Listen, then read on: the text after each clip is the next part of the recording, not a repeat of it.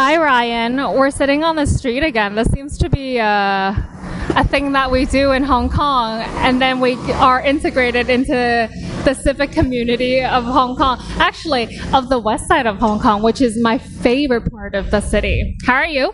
I'm good. This is near, I live on the west side in Kennedy Town, so nearish to where I call my home. Yeah, actually, it's really pleasant weather today as well. Not too humid.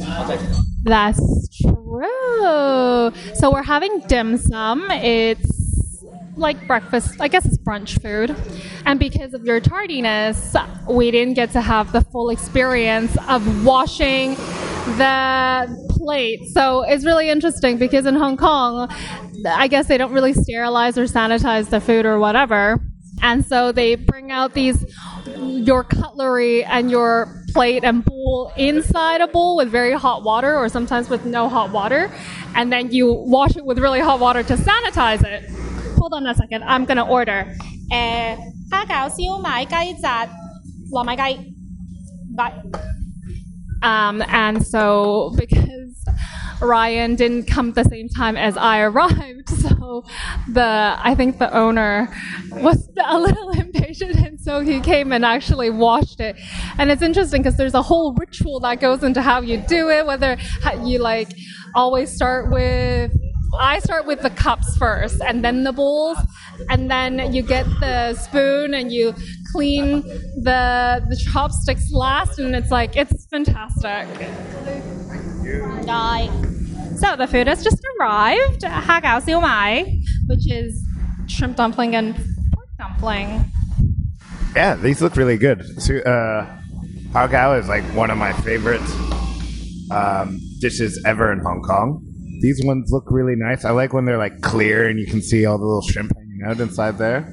Yeah, I like this place so far. I have not been here before. Have you ever tried this before? So this is chicken roll. This is super old school and you don't get them very often anymore. But it's my favorite when I was a little kid. So this is bean curd skin, and then wrapped in it is with taro, mushroom, chicken, and a slice of ham. Oh, wow. And fish maw. Yeah, you don't get them as often anymore. Yeah. I've not had this dish. It looks really cool. I like bean curd in dim sum. It's always integrated in some part. But I've not had this dish. It looks nice. All right, let's look at the decor slightly quickly. Huh? That's good English. Let's look at the decor quickly. I really love this place. This place is one of the few places in Hong Kong that the food still tastes the way I remember it tasting when I was a child. So I was quite adamant coming here. And Ryan, being very kind, has allowed me to come here.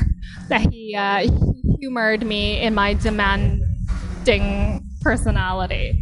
So I love it because everything has a good patina, and I genuinely almost believe that it adds to the quality of the food, which is slightly unsanitary maybe, I don't know. But speaking of the slight patina, which we were talking about for the Shanghainese restaurant, I guess this was what we were referring to when things just looked a little dated. Yeah, I mean, the bamboo things are a little rickety and falling apart. And I think these are things that do add to the character of the place, and in the whole experience of itself, I think it brings something to it beyond just what the ingredients are on it. Did you know that these bamboo steamers are made down the street? Oh, I didn't know that. Yeah, just around the corner here. So the factory is a 5-generation factory from Guangzhou, and they've made these bamboo steamers, and these have been around for decades and decades. And because it's a neighborhood dim sum restaurant, the regulars actually come in and just take the steamers and walk back to wherever, and they eat it, and then when they're done, they bring it back. Oh, that's amazing. That's a good little transportation device, not needing your little takeaway container. That's really cool. So this is probably been in 20 people's homes. Yeah.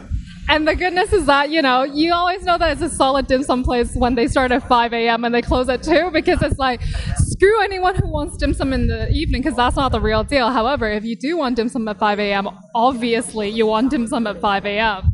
Yeah. there's a place in Kennedy Town that like opens at 3 a.m. and they have all the drunk Hong Kong University students and the taxi drivers finishing their work come to that place. It's a different experience earlier in the morning. Yeah, it's a good little Hong Kong tradition that I'm happy to have learned about and take part in.